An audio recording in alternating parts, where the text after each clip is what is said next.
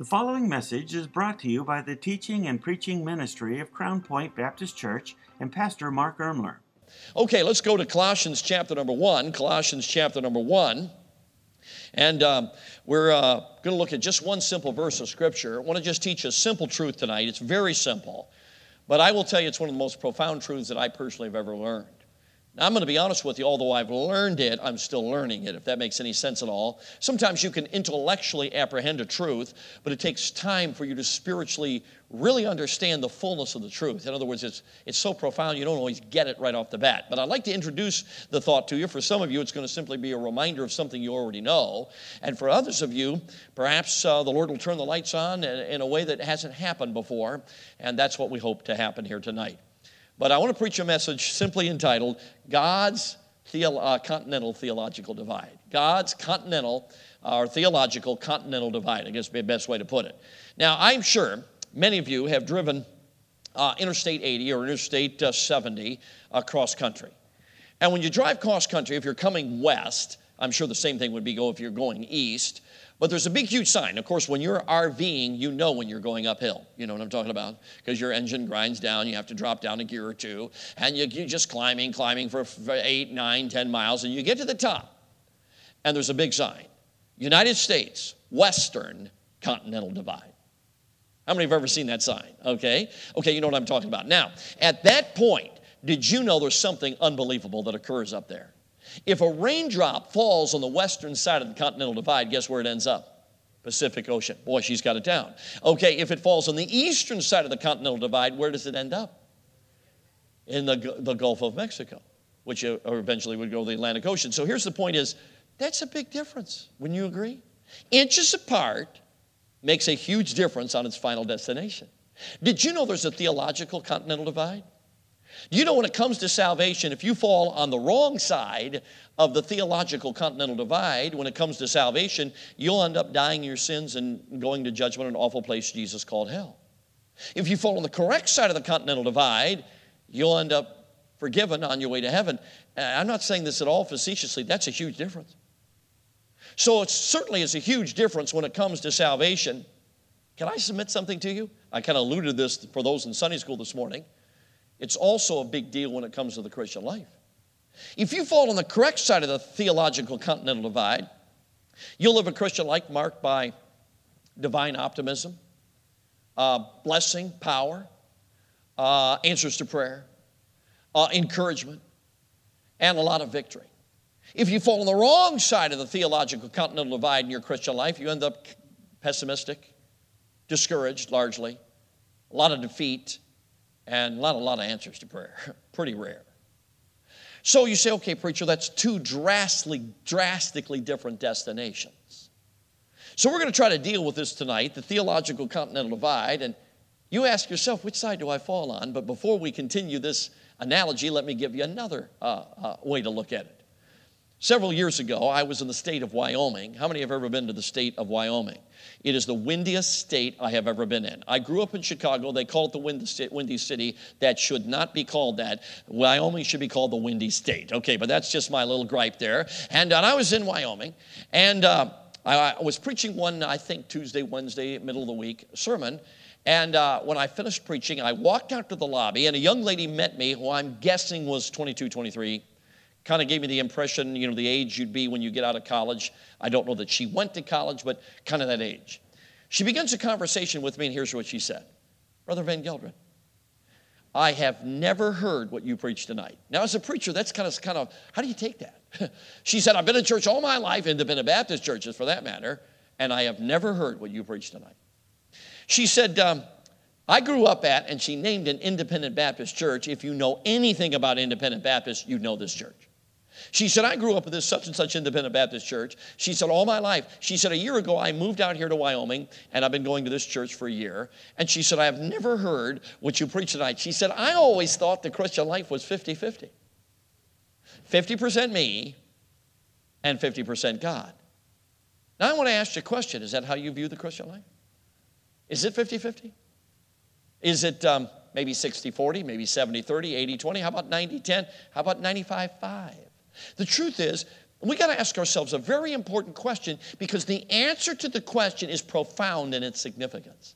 How much of the Christian life is you, and how much of the Christian life is me or you? Or God, excuse me. How much of it is us, and how much is of God? Because the answer to that question determines which side of the theological divide you are on when it comes to the Christian life. So let's go to Colossians chapter 1. Let's read verse 29. And it's a verse the Apostle Paul is giving us, could I say this, his theology of ministry. Notice what he says. Whereunto I also labor. Now what he's talking about is a truth that Christ lives in us. He warns, he said, I'm going to teach you and I'm going to warn you that Christ lives in you. And this is the only way you'll ever be mature in Christ Jesus. That's what he's basically saying. And then he says, whereunto I also labor, this great truth, the central truth of his preaching. Striving according to his working, which worketh in me mightily. Now, how do we look at that? Paul says he's laboring, he's striving, but he clearly says he's doing it according to his working.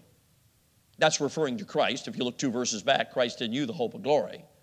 He's clearly talking about Christ, his working, which works in me mightily.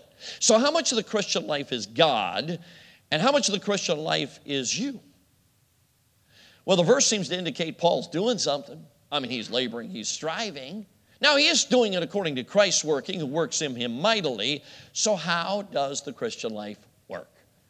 Well, let me think about this for a moment, or let's think about this for a moment, because since it's so important, let's make sure we're theologically precise tonight. Go down to verse number 6 of chapter number 2, and we find a clue. Look what verse 6 says. As ye have therefore received Christ Jesus the Lord, so walk ye in him. Now, this verse of Scripture is telling us, and this helps us interpret the Bible, there's something that happens in the reception of Christ Jesus, clearly talking about salvation. When you receive Christ Jesus, the Lord, as your Savior, that's, of course, the moment, what we call a moment. Could we say that salvation is not a process? Salvation's an event. It's a crisis. By the way, if anybody believes salvation is a process, they have just entered works into the equation. Because faith is a moment in time. You trust Jesus to do what you cannot do. It's a reception. I would call the way, how do you receive something you cannot see? It's very simple. I would call it expectation. The moment a sinner expects Jesus to do what he said he'd do, he gets saved. He's expecting Jesus to be his Savior. Okay, so as you receive Christ Jesus the Lord, the Bible says, so walk ye in him. Now the word walk is in a different tense in the Greek language. It's what they call the present tense, which simply means it's durative or continuative. So we could say this: salvation is a point in time, and the Christian life is a process. You agree with that? Well, that's what it's saying. Now, what God is saying is there's something that occurs in the moment you receive Jesus that needs to be duplicated in your Christian walk. Or could we say this? There's something that occurs in the moment you get saved that needs to be duplicated in every step of your Christian life. Now, that helps us understand something. What salvation is in a moment, the Christian life is in a process. Salvation is once for all. The Christian life is a step-by-step process. It's not once for all. Okay, now with that understanding, maybe we can learn something about salvation. Let's imagine you were witnessing to your next-door neighbor, and you were giving the gospel to your next-door neighbor, and your next-door neighbor says, okay, I got it, man. I'm going to try as hard as I can to get to heaven, to get my sins washed away, and whatever I can't do, I'm going to trust Jesus to do the rest. Maybe I can do 5 or 10%, then I'm going to trust Jesus to do the rest. Would you be excited about that decision? And the answer is no. That's not salvation. Now, don't miss this, friends. If my getting to heaven depended on me 1/100th of 1%, I would die in my sins and go to hell. If any percentage of my salvation depended on me, I would die in my sins and go to hell. In other words, I can't wash my sins away. I can't keep myself out of hell, and I certainly can't get myself to heaven. I have to trust Jesus to do all of that. So we understand that when you get saved, you don't need Jesus' help, because help infers I'm doing part of it and I'm trusting Jesus to do the rest. We need Jesus to do how much of it? All of it. So could we say when a man gets saved, I could put it this way, when a man gets saved, how much of the saving does Jesus do? And the answer is all of it. And how much of the saving do you do? And the answer is none of it. You trust Jesus to do it all. So could we say that salvation is 0-100? Could we do that? Yeah, salvation has to be 0, 100. Okay, you say, preacher, I get that. Well, that teaches us something, because the Bible says, just like you receive Christ Jesus the Lord, 0, 100, is the same way you walk in him, 0, 100. Now we got a problem. You say, what's the problem? Well, Paul says he's laboring. He says he's striving. So how do you get labor and striving? I mean, that seems like that's part of the percentage, doesn't it? Now, we need to be theologically precise here, because if we're not, we'll get into error. Now, remember, if you fall on the wrong side of the divide, it's not good. We want to fall on the right side of the divide. So let's go to a couple steps back and let's look at it from a different angle. Could we do that? A couple summers ago, I was out here east of L.A. in the mountains between the desert and L.A., or the Inland Empire. And beautiful camp I never, of course, knew was up there. And was preaching to about 150 kids every night. One of the nights, a dear pastor from L.A., I don't know his name, he was young, really nice guy, good guy. I know God's going to use him, but he got up and unfortunately he said something that I disagreed with. He got up to the teenagers and he said, teenagers, the Christian life's hard. I know the Christian life's difficult, and I could not more fervently disagree with him. So the next night I got up and I said this, young people, the Christian life's not hard. The Christian life's not difficult. It's impossible. You say, well, preacher, what's the difference? The difference is enormous. Because if the Christian life's hard and difficult, what's the answer? Grit your teeth a little bit, man. Try harder. But I will tell you, that's not only the answer, that does damage to the answer. The Christian life's impossible. If the Christian life's impossible, trying harder doesn't work. Do you know if you try harder to do the impossible, guess what? You still can't do it. You know why? Because it's impossible. Now, let me prove that the Christian life's impossible, because some of you out here, I don't know if I see the Christian life is impossible. Well, let me help you understand it, because I think you'll agree when we go through this. How about this? How much of the Bible can you spiritually be impacted by without the Holy Spirit? And the answer is none of it. In other words, you can intellectually apprehend it, but if you're not spiritually taught, you didn't get it. There's a spiritual dynamic to the book. Let me say this. I'd put my spiritual grandmother against any professor on planet Earth. Okay, why? Because she really knew the author. That helps. Really helps. Okay, I think you'll get that. How about this one? How much effective praying can you do without the Holy Spirit? None. How many people can you win to Jesus without the Holy Spirit? How many other Christians can you spiritually bless and encourage without the Holy Spirit? You're getting this. Some of you get a little, you know I'm setting a trap for you, so you're not saying nothing, okay? But anyway, it doesn't mean we're not true. Okay, now how about another one? How much true victory can you have? Now let me stop for a moment. There is such a thing as false victory. You know what false victory is? Preacher, that woman did it to me again. Man, she provoked me sore. Man, I kept my mouth shut. Oh, there were so many things I wanted to say, but I usually would, but I didn't say it. And I clenched my teeth, and I had victory. Well, clearly, it would be a whole lot better to clench your teeth than to say things that would be grievous words that would stir up anger. Okay, we get that. But that's not true victory. You say, preacher, what's true victory? True victory is not wanting to say those things. You say, preacher, that's impossible. That's the point. So how much true victory can you have without the Holy Spirit? And the answer is none. You weren't as convinced on that one, were you? See, the whole point is about the Christian life is it's impossible. Jesus said, in case you didn't get this, without me, ye can do, help me out now, nothing. How about this verse? Be strong in the Lord and in the power of, so whose might? His might. How about this one? I can do all things through Christ, which, so whose strength is it? It's Christ's. Now, you have to understand, friends, you say, well, preacher, I don't know. Well, Paul says he's laboring, he's striving. So how do you reconcile that with what we're talking about? Okay, now let's move in another angle. Can we keep looking at it from different angles? Okay, how about this? 2 Corinthians chapter number 12, verse number 9 is a verse you all know, even though you may not know it by reference. Jesus said to the Apostle Paul after he prayed 3 times for the thorn in the flesh to be taken from him, which personally I think was human. You say, why? Because he called it a messenger. That's the Greek word angelos. Every time that word angelos is used in the Bible, it's either an angelic being or it's a human being. But it's always a being. So that messenger of Satan, personally, I think, was a human being. Now, I can't prove that. It's just kind of adds to the, you say, oh, I got a few thorns in the flesh. Okay, I figured you did. Okay, so I thought that might encourage you a little bit. Hopefully you're not married to one. Okay, but anyway, but the point is that he said, Lord, you got to take care of this. I mean, I got a problem 3 times. Lord, you got to take care of this thorn in the flesh. It's a messenger of Satan, and it's buffeting me. You know what? Some of you thought a buffet was something, a buffet. It's not buffet, it's buffet. You know what that means? Okay, it means you got beat up. You just got beat up. Paul was saying, I'm getting beat up. I mean, the devil has beaten me up through this thorn. That's why I thought it was a human being. You know what I'm talking about? There's not many other things that beat you up like some carnal, well, anyway, leave that alone. Okay, so he is getting buffeted, and he prays 3 times, and the Lord says, my grace is sufficient for thee. Here it is. For my strength is made perfect. Now you tell me the word. Weakness. The word weakness is a very interesting word in the Greek language. It is the word strength with an alpha or an A. Now, you know English well.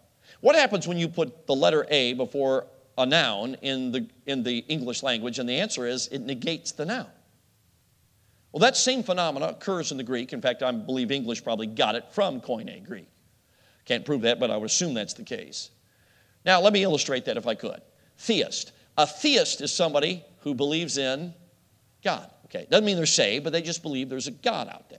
If you put an A before the word theist, does it change the definition at all? And the answer is dramatically. So how much does an atheist or an atheist, how much does an atheist believe in God? And the answer is none. Can I submit to you that I agree with one of the commentators who defined the word weakness this way? Weakness in the sense of, I love this definition, strengthlessness. The complete absence of strength. Now we got another problem. You say, preacher, that's impossible. Now, folks, let me just say this.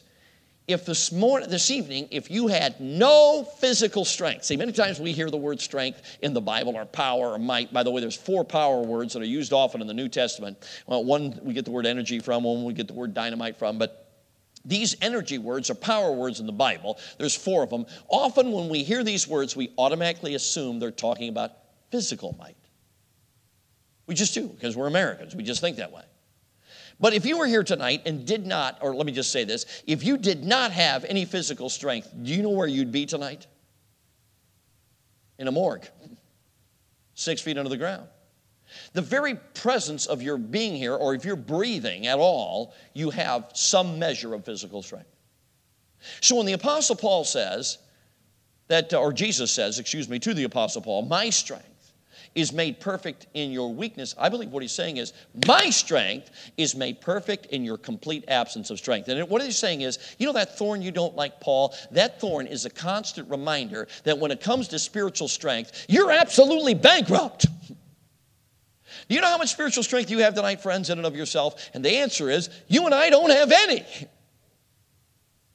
Now, I don't know about you. Isn't that exciting?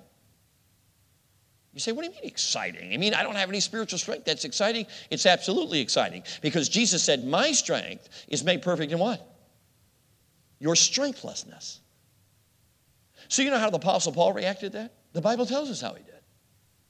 Most gladly, therefore, would I rather glory in my infirmities. Do you know what infirmities is? It's the same word in the plural. Well, I glory in my strengthlessnesses, that the power of Christ may rest upon me. So, friends, let me just simply say, there's a difference between physical strength and spiritual strength. We all have physical strength.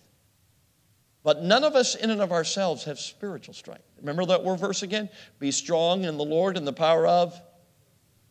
Yeah, it's his might. We're not talking about physical strength. We're talking about spiritual strength. I can do all things through Christ, which? It's his strength, not mine. It's his. We're not talking about physical strength. We're talking about spiritual strength. That which is miraculous, that which is supernatural. Okay. Now, Paul says, wherefore I labor, striving according to his working, which worketh in me mightily. So you say, well, okay, preacher, I'm getting this. It's not 50-50, not 60-40, 70-30, whatever. It's 0-100. But preacher, how does that look? How does that work? Now remember, we're not talking about inactivity here, because the Apostle Paul says he's laboring and striving. So you say, preacher, how does this work? I mean, how does 0 100 look? How do you do this? I get it at salvation. You trust Jesus to do everything. But in the Christian life, you got to do stuff. You got to open your Bible. You got to pray. Okay, so how does this work? That's a very good question. And if you still understand that we are absolutely bankrupt of spiritual strength, that helps us understand it. Although we have physical strength, we don't have spiritual strength. So we got to think about doing the impossible. One of my favorite stories in the Bible that helps us, I believe, understand this truth is the picture of Peter walking on the water. Now, I got a question for you. Is walking on the water hard and is walking on the water difficult? And the answer is no. It's impossible. I don't think anybody out here has ever walked on water. In fact, have you noticed in the Olympics they don't have a walking on the water competition? Have you noticed that? Now, some of us from Wisconsin, we do walk on the water. Couple months a year, but that's a little different. And some of you that are raised in California are still looking at me, what in the world are you talking about? Okay, ask some of the northern people. They can tell you about walking on water. They even drive trucks on the water in Wisconsin. Okay, if they do in March, they usually lose their truck. But anyway, in January and February, it usually holds up. But, okay, so we get that. Walking on water is impossible. Now, the United States of America has phenomenal athletes. I think we all know that. And when it comes to professional athletes, they are outstanding athletes. But did you know none of them can walk on water? Tom Brady cannot walk on water. He can deflate footballs, but he cannot walk on water. See? Even your Los Angeles Dodgers, they can't walk on water.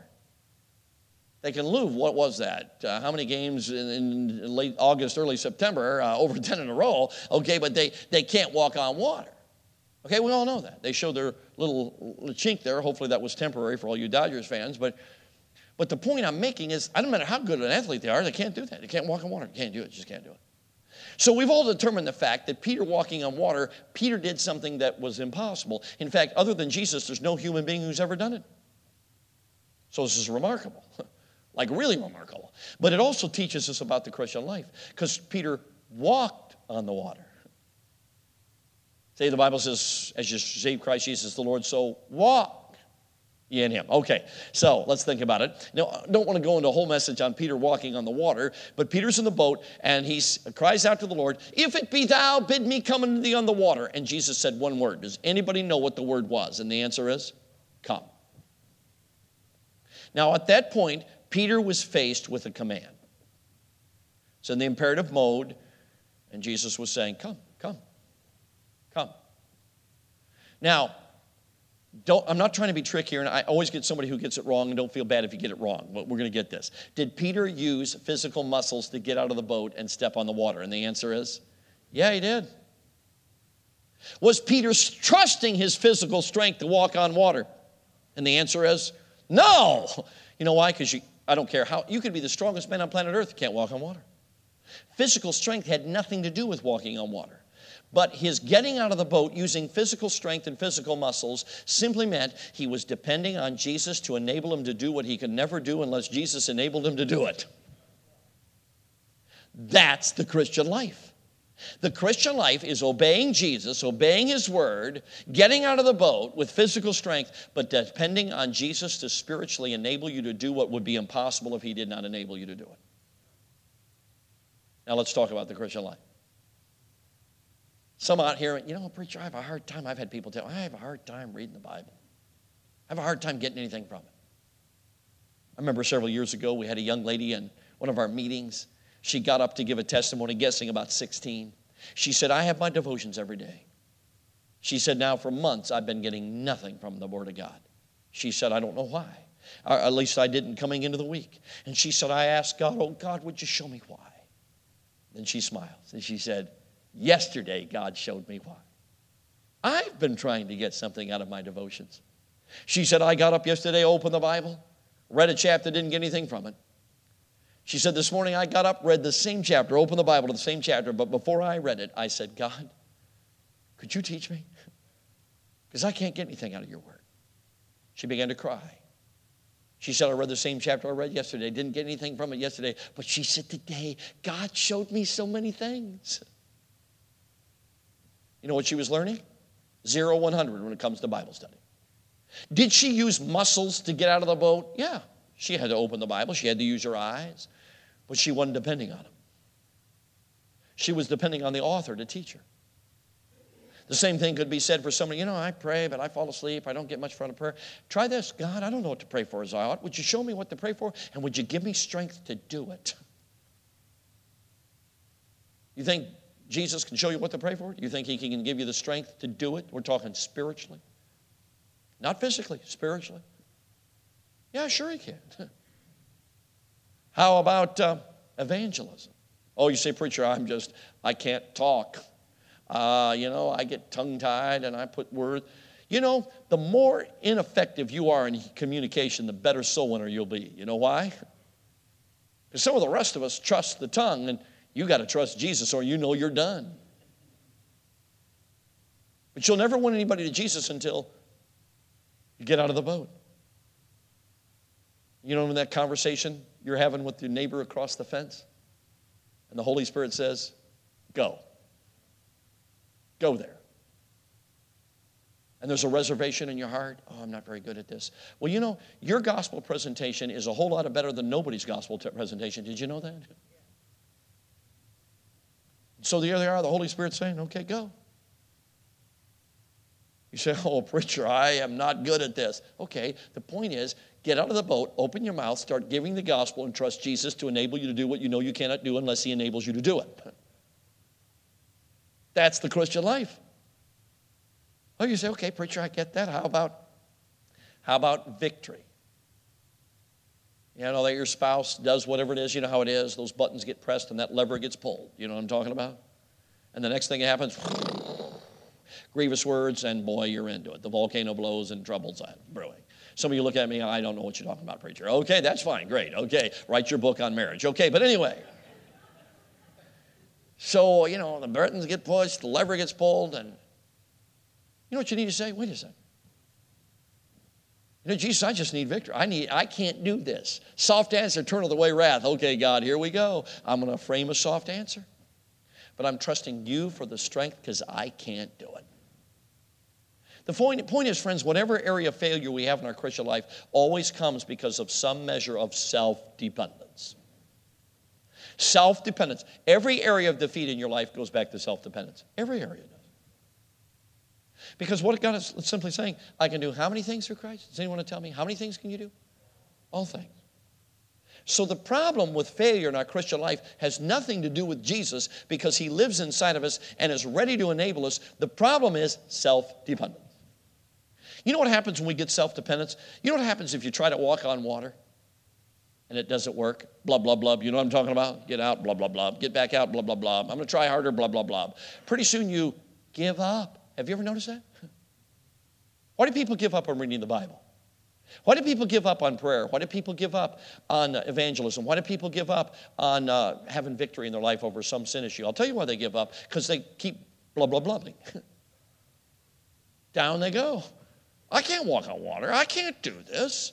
And God's up in heaven saying, of course you can't. That's the point. In other words, I put this to teenagers everywhere. Failure is God's reminder that you cannot live the Christian life on your own strength. Every time you fail, God is tapping you on the shoulder and saying, see, you can't do this. You tried it again, didn't work. But we're pretty dense. We don't get it, do we? We get back in the boat. I'm going to try again. Try harder the next time. Pray harder the next time. Boom, down we go.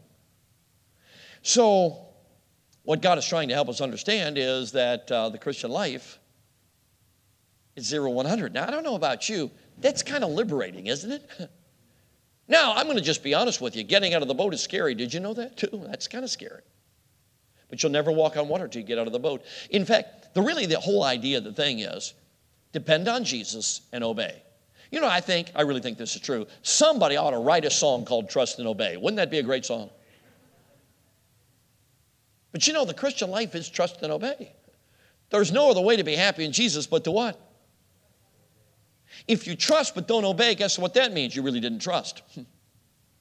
And if you obey and don't trust, guess what that means? Blah, blah, blah. That's what that means. The only way to make the Christian life to work is to trust and then obey. Now, I know what some of you are thinking. Okay, preacher, you make it sound so easy. Preachers do that. They make it sound so easy, and I'm going to get out of the boat, take 3 steps, and I'm going to take my eyes off Jesus, and down I'm going to go just like Peter. Can I just tell you, that's not a matter of if it might happen. It's a matter of when it's going to happen. You're going to take your eyes off Jesus, and you're going to go down. You say, hey, I told you, preacher, I'm staying in the boat. I'm not interested in blah, blah, blah. Well, can I tell you something? Peter didn't go blah, blah, blah. So what did Peter do when he took his eyes off Jesus? The answer is he shot up a flare prayer. You ever heard of a flare prayer? That's when you cut to the chase. That's when you don't say, dear Jesus, thank you for this day. Because if Peter had done that, it would have been, dear Jesus, thank you for this day, blah, blah, blah, blah, blah. Okay. Man, he shot that flare prayer up. 3 words. Anybody know what they were? Lord, save me. Now, let me help you with that, Lord, save me, because this really helped me. You ever heard the terminology, accepting Jesus Christ as your personal, fill in the blank, help me out now, accepting Jesus Christ as your personal, can I change that for a moment without changing it? Accepting Jesus Christ as your personal EMT. Accepting Jesus Christ as your personal fireman. Accepting Jesus Christ as your personal rescue worker. Accepting Jesus Christ as your personal lifeguard. You getting this? You know what a Savior is, don't you? It's a rescuer. That's what a Savior is. So can I say this? When you got saved, Jesus didn't stop his rescue work. He started it. Now, the very first thing is rescue you from hell, from the penalty of sin. But the rest of your life, he wants to rescue you from the power of sin. So every one of you, when you start walking on water, guess what? You have a personal rescuer inside of you. You see, Jesus was outside of Peter, but he's inside of us. So the moment we take our eyes off the Lord and down we go, Lord, save me, deliver me, rescue me. And the Bible says Jesus is right there. Now, I want to ask you a question. What do you think Jesus did? He grabbed him. We know that much. The Scripture's silent on this, so we got to use sanctified imagination. Do you think he took him half submerged, dragged him back to the boat, picked him up, and threw him in the boat? You're laughing, so I know what you think. No, he walked on the water back to that boat. So don't you think he can do it to you too? 0-100 is not a life of perfection. 0-100 is a life of direction. In other words, it simply means this. You've come to convincement, I can do nothing without Christ. So that when you try to, and down you go, oh, Lord, by the way, Lord Jesus, here I am again. Lord, I need you. 0-100, Jesus. Without you, I can do nothing. And I will tell you, friends, by the way, you know what got Peter in trouble, don't you? Fear. You know what gets you in trouble, don't you? Fear. Do you know fear and faith don't coexist? Have you ever noticed that? The beginning of fear is the end of faith. And the beginning of faith is the end of fear. That's kind of nice, isn't it? So it's the solution, obviously the solution to even our fear problem. And by the way, because of some of the dysfunctional homes, we talked about that this morning, there's a lot of fear in people's hearts. But there doesn't need to be. So we're seeing here tonight that the clarity of the Christian life, it's 0-100. Now, I'm hoping that you're seeing that the simplicity is simply, Jesus speaks to us through his word, sometimes through his spirit. Sometimes it's at that cash register, give him a gospel tract. You ever had that happen? And at that point, the moment Jesus speaks, you got a choice. Stay in the boat and stay comfortable and grieve the Holy Spirit, or get out of the boat and trust Jesus to enable you to do what you know you can't do unless he enables you to do it. There's nobody in this room, nobody that God couldn't use even this week to spiritually impact somebody. In fact, it's my contention that everybody in this room, God wants you to impact people all week long spiritually if you'll just listen to Jesus and get out of the boat. And trust Jesus to enable you to do it. He's got people everywhere. Did you know that Jesus is always constantly ripening the harvest? You know what I mean by that, don't you? What did he tell his disciples? The fields are already ripened. Don't you get this, guys? There's ripened harvest everywhere. The problem isn't with the harvest. The problem, he said, is the laborers are. Anybody know? Few. Well, the truth is, they're really not few in the sense that there's just a handful of Christians. What it means is there's only a few Christians that are getting it.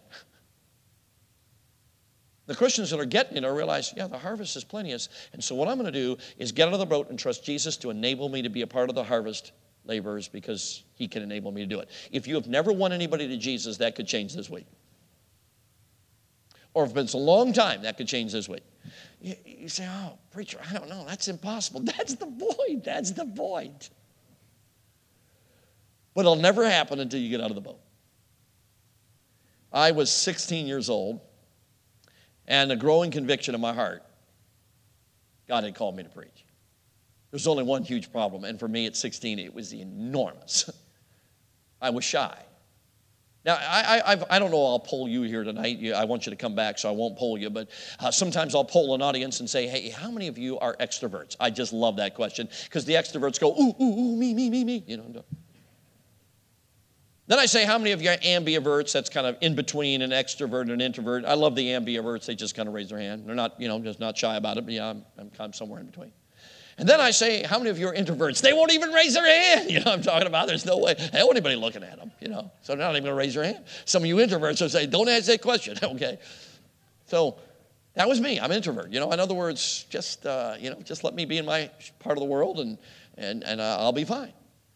God has a sense of humor. He calls introverts to preach. Did you know that? So I'm 15 years old, and my uncle is preaching from the platform at our Christian school, 250 kids in 7th to 12th. Big Christian school. And my uncle's preaching from a wheelchair. And he says to me, I believe I'm a sophomore if I'm remembering correctly, he says, Jimmy, that's what they called me back then, Jimmy, read such and such a passage of Scripture. Oh, that was terrible. I'll never forget it. Terrible. All you introverts can relate with this. Like this big apple came in my throat, I'm like, I can only talk. And then all of us blonde people, you know what happens, don't you? It's the thermometer effect, you know what I'm talking about? You can just feel the red going up, and you feel your face beating with just heat. Tears brimmed up in both of my eyes. I thought, I'm going to cry, this is terrible. This is terrible. I choked out those verses, sat down, closed my Bible, and said, that's terrible. I hope that never happens again. Now, I don't know about you, that doesn't seem to be a good candidate for preaching. What do you think? But God, like I said, has a sense of humor. He called me to preach, and I knew it. And I knew it like anything. I'll never forget that night in, I believe it was June, early June. And I was sitting over on this side of a chapel my dad had built out in the suburbs, trying to plant a church out there. And about 250 people, it was packed. And this was... the church was actually moving out, so it was not a normal church plant situation, but it was, we were also trying to move the church out, and people from the suburbs were coming. And I remember I was sitting on over this side of the auditorium, and my dad preached that night. I don't remember a word he said because I was wrestling with God. And that invitation was given. I got out of my seat, walked down, grabbed my dad's hand, and with deep emotion said to my dad, Dad, I think God's calling me to preach. I will never forget my dad's answer, never, to this day. It's a tremendous blessing to me. He said, son, your mother and I have been praying for you a long time. We've known it for a long time. We've been praying for you. Shocked me, stunned me. You say, preacher, was the burden lifted? Were you excited? Were you thrilled? No, I was miserable. How would you like to publicly yield to something you can't do? I remember going on the back lobby thinking, what did you just do? I'm thinking, oh, this is terrible. I thought I got my senior year of high school, freshman year of college, sophomore year of college, junior year of college, senior year of college. Maybe something will happen. Maybe I'll get zapped. Maybe I'll get bit by a spider. No, I'm just teasing. Okay. But the point is, I was just thinking, what am I, this is terrible. And because I knew I couldn't do it. So I'm out in the back lobby in absolute miserable. I remember that, just like it was yesterday.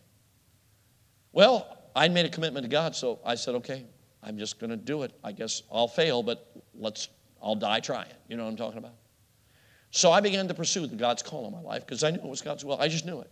Even though I felt completely incapable, I knew that that's what I needed to do. So I began to follow that call on my life. Well, my senior year of high school, my dad began to do something. You know what he began to do? My dad was well known in the Chicago area, and all the independent Baptists would call him for advice, and he'd get calls all the time. Brother Van Gelderen, I'm going to be out of town on Sunday. Could you send a staff member over to take the pulpit? And you know what my dad started saying? Oh, my 16-year-old son just called to preach. I'll send him over. He got about 2 more calls. That was it. Okay. Word got all over town. Don't call Dr. Van. Okay. I remember my very first assignment in Oak Park, Illinois. My dad drew a map. Most of you people are old enough to know what I'm talking about. Some of the young people are clueless. Drew a map? Yeah, we didn't have cell phones. We didn't. Okay. But anyway, drew a map. And, I look back. He didn't even go with me. Just handed me the map, gave me the times, and son, they'll be waiting for you. I need you to go over there and preach a Sunday morning message. Sunday morning message.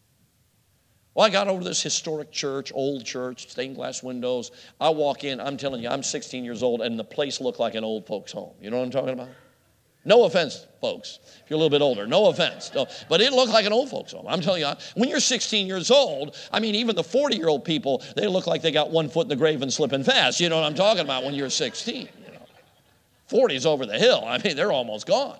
And the youngest person in the church had to be 40. That was it. And, of course, when you're 16, I thought, I can't preach to these people. I'm thinking, what do I preach on? Robbing Medicare? What do I preach on? You know? So I remember getting up on that pulpit. I had a message. I mean, it looked like the sorriest message you've ever heard. I remember I got up, opened my Bible, and I preached about 25, 30, 35, I don't know, somewhere in there. You know how it is when you're a young preacher, you just roll on to the end. You're thinking, this is bad, but I got to finish the outline, and you're just rolling through. And I'm sure I bored those dear people to tears. You say, preacher, how do you know? Well, I've got this theory. If you're bored preaching, they're probably bored listening. You know what I'm talking about? If you're up thinking, man, when's this guy going to be done? They are probably too. I finished the message. I was so embarrassed. The problem coming from a good church with a dad who could preach, I knew what good preaching was, and I knew what good preaching wasn't. You know what I'm talking about? And I knew to use preacher talk, I had laid an egg.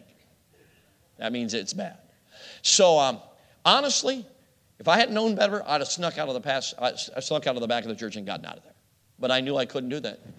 I was a preacher's kid. I knew better. I knew I had to go to the door, have people come by, and lie to me. You know what I'm talking about? That's what I knew happened. That's what they did. And so, sure enough, I'm standing there, and again, no offense, senior saints here, but these dear old ladies would come by, and they'd pat my hand, and they'd say, oh, Sonny boy, that was a wonderful, wonderful message. I'm thinking to myself, you sure you had your hearing aid turned on? You know, that's what I'm thinking. I'm thinking, this is unbelievable. I was so embarrassed. And they all go out, you know, and then the guy in his 40s, he was the youngest guy in the church, he comes up to me and hands me an envelope. He said, Brother Van Gelderen, this is your honorarium. Till that moment, it never occurred to me I'd get paid for that message. I wouldn't have paid a blood nickel for that message. I'm just telling you, it wasn't worth anything to me. I couldn't believe it. I felt like a thief, but I'm a preacher's kid. I know you can't give the honorarium back. They'd be insulted. I honestly didn't want to keep it. I'm telling you the honest truth. So I go out in the parking lot, and I open it up. Enormous amount of money. So enormous, it's embarrassing. $50. You say, well, preacher, you know, that's not a lot for a Sunday morning. 1976, pre-Jimmy Carter. That was a lot of money. You could fill your gas tank up 10 times. You remember that? With $50. And you can go to McDonald's 50 times, get a hamburger, large Coke, and a fry, and get change left over. I remember the commercial. Okay, but anyway, so a lot of money. So I get in the car and drive home. And I remember thinking to myself on the way home, you know, I thought people said you're supposed to like it. I didn't like that. So that's the beginning of my preaching career. Okay, what about that? And so, not too promising. So I continued on, you know, got out of high school. I knew I was going to go to Bible college. My dad had already told me where he wanted me to go, and so I enroll and get there, scared half to death because I knew I couldn't do it. But I began the ministerial training, started going on an extension, and some defeat, a little bit God began to open my eyes, and I had some preaching experiences that had some victory, but I don't think I had what I would call full victory, particularly with an adult congregation. It was my freshman summer, so this would be 2 years now after my call to preach, my freshman summer, after my freshman year of college. And at the end of the summer, my dad got up to the Marquette Manor Baptist Church, which at this time, the church was just in a real growth spurt, run about 500 people on a Sunday night. And he said, my son Jim is going to preach on Sunday night in August before he goes back to school. I want everybody to be there. So I had grown enough, I was excited. I began to study the Bible. Of course, I had no clue how to do a message, none. It was a homiletical disaster. And so I'm working on this message, and finally the day shows up.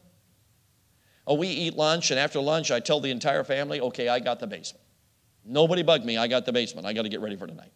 So they all understood, they obliged, they gave me the basement. I went downstairs, and for 3 hours, friends, I was in absolute misery. I remember just crying out to God, God, I can't do this. God, you know I can't do it. I've tried this before. God, I can't do this. God, you've got to do something. God, you've got to do something. It's one thing to bore people that you'll never see till you get to heaven. By that time, they'll have forgiven you. And it's another thing to bore the hometown crowd that you've known all of your life. You know what I'm talking about? I was petrified. You say, why didn't you work on your message? Well, I'll be honest with you. My message was on life support, and 3 hours could not have resuscitated it. You know what I'm talking about? I knew it was past hope. I knew that if God didn't intervene, no amount of study could bail me out. And for 3 hours, I'd work on my sermon a little bit, but most of the time I was saying, God, you got to do something. God, I can't do this. God, please. I'll never forget about 5 o'clock, somebody yelled down the stairs, service at 6. Okay, Jimmy, time to go. I remember walking up those wooden stairs, and I guess the only analogy I can think of is walking up to your execution. You know what I'm talking about? I've never been executed, but I'm convinced I know the feeling, okay? You know what I'm talking about? I'm going up those stairs thinking, this is awful, this is terrible.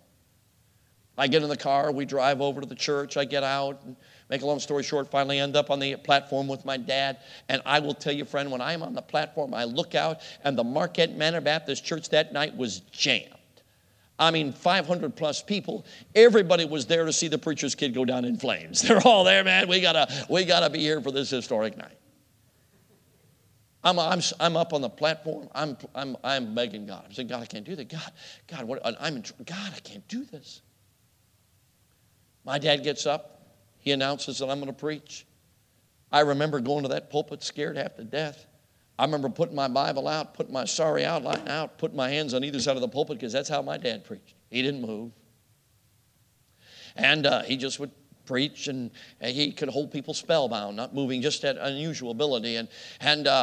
So I'm starting to, and all of a sudden, I'm finished reading the text, and I'm starting to preach my message, when all of a sudden, friend, all I can say is this. I knew I was not in the pulpit alone. I knew it. And all of a sudden, I remember moving from this side of the pulpit over to this side. It was kind of an auditorium with 2 sections, not 3 like you have 2.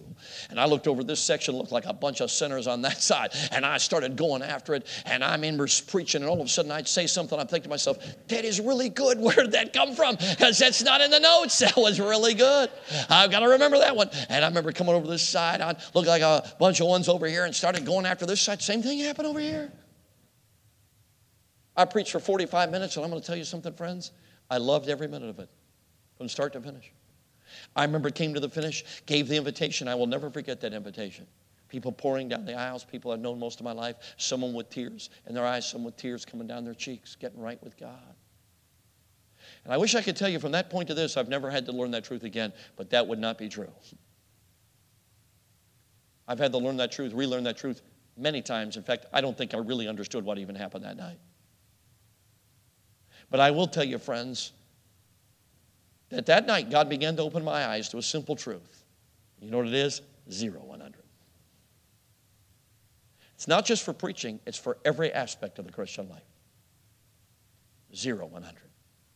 Thank you for listening to this message brought to you by the teaching and preaching ministry of Crown Point Baptist Church. If this message was a blessing to you, please consider leaving us a review or sharing the message on social media. Thanks once again for tuning in.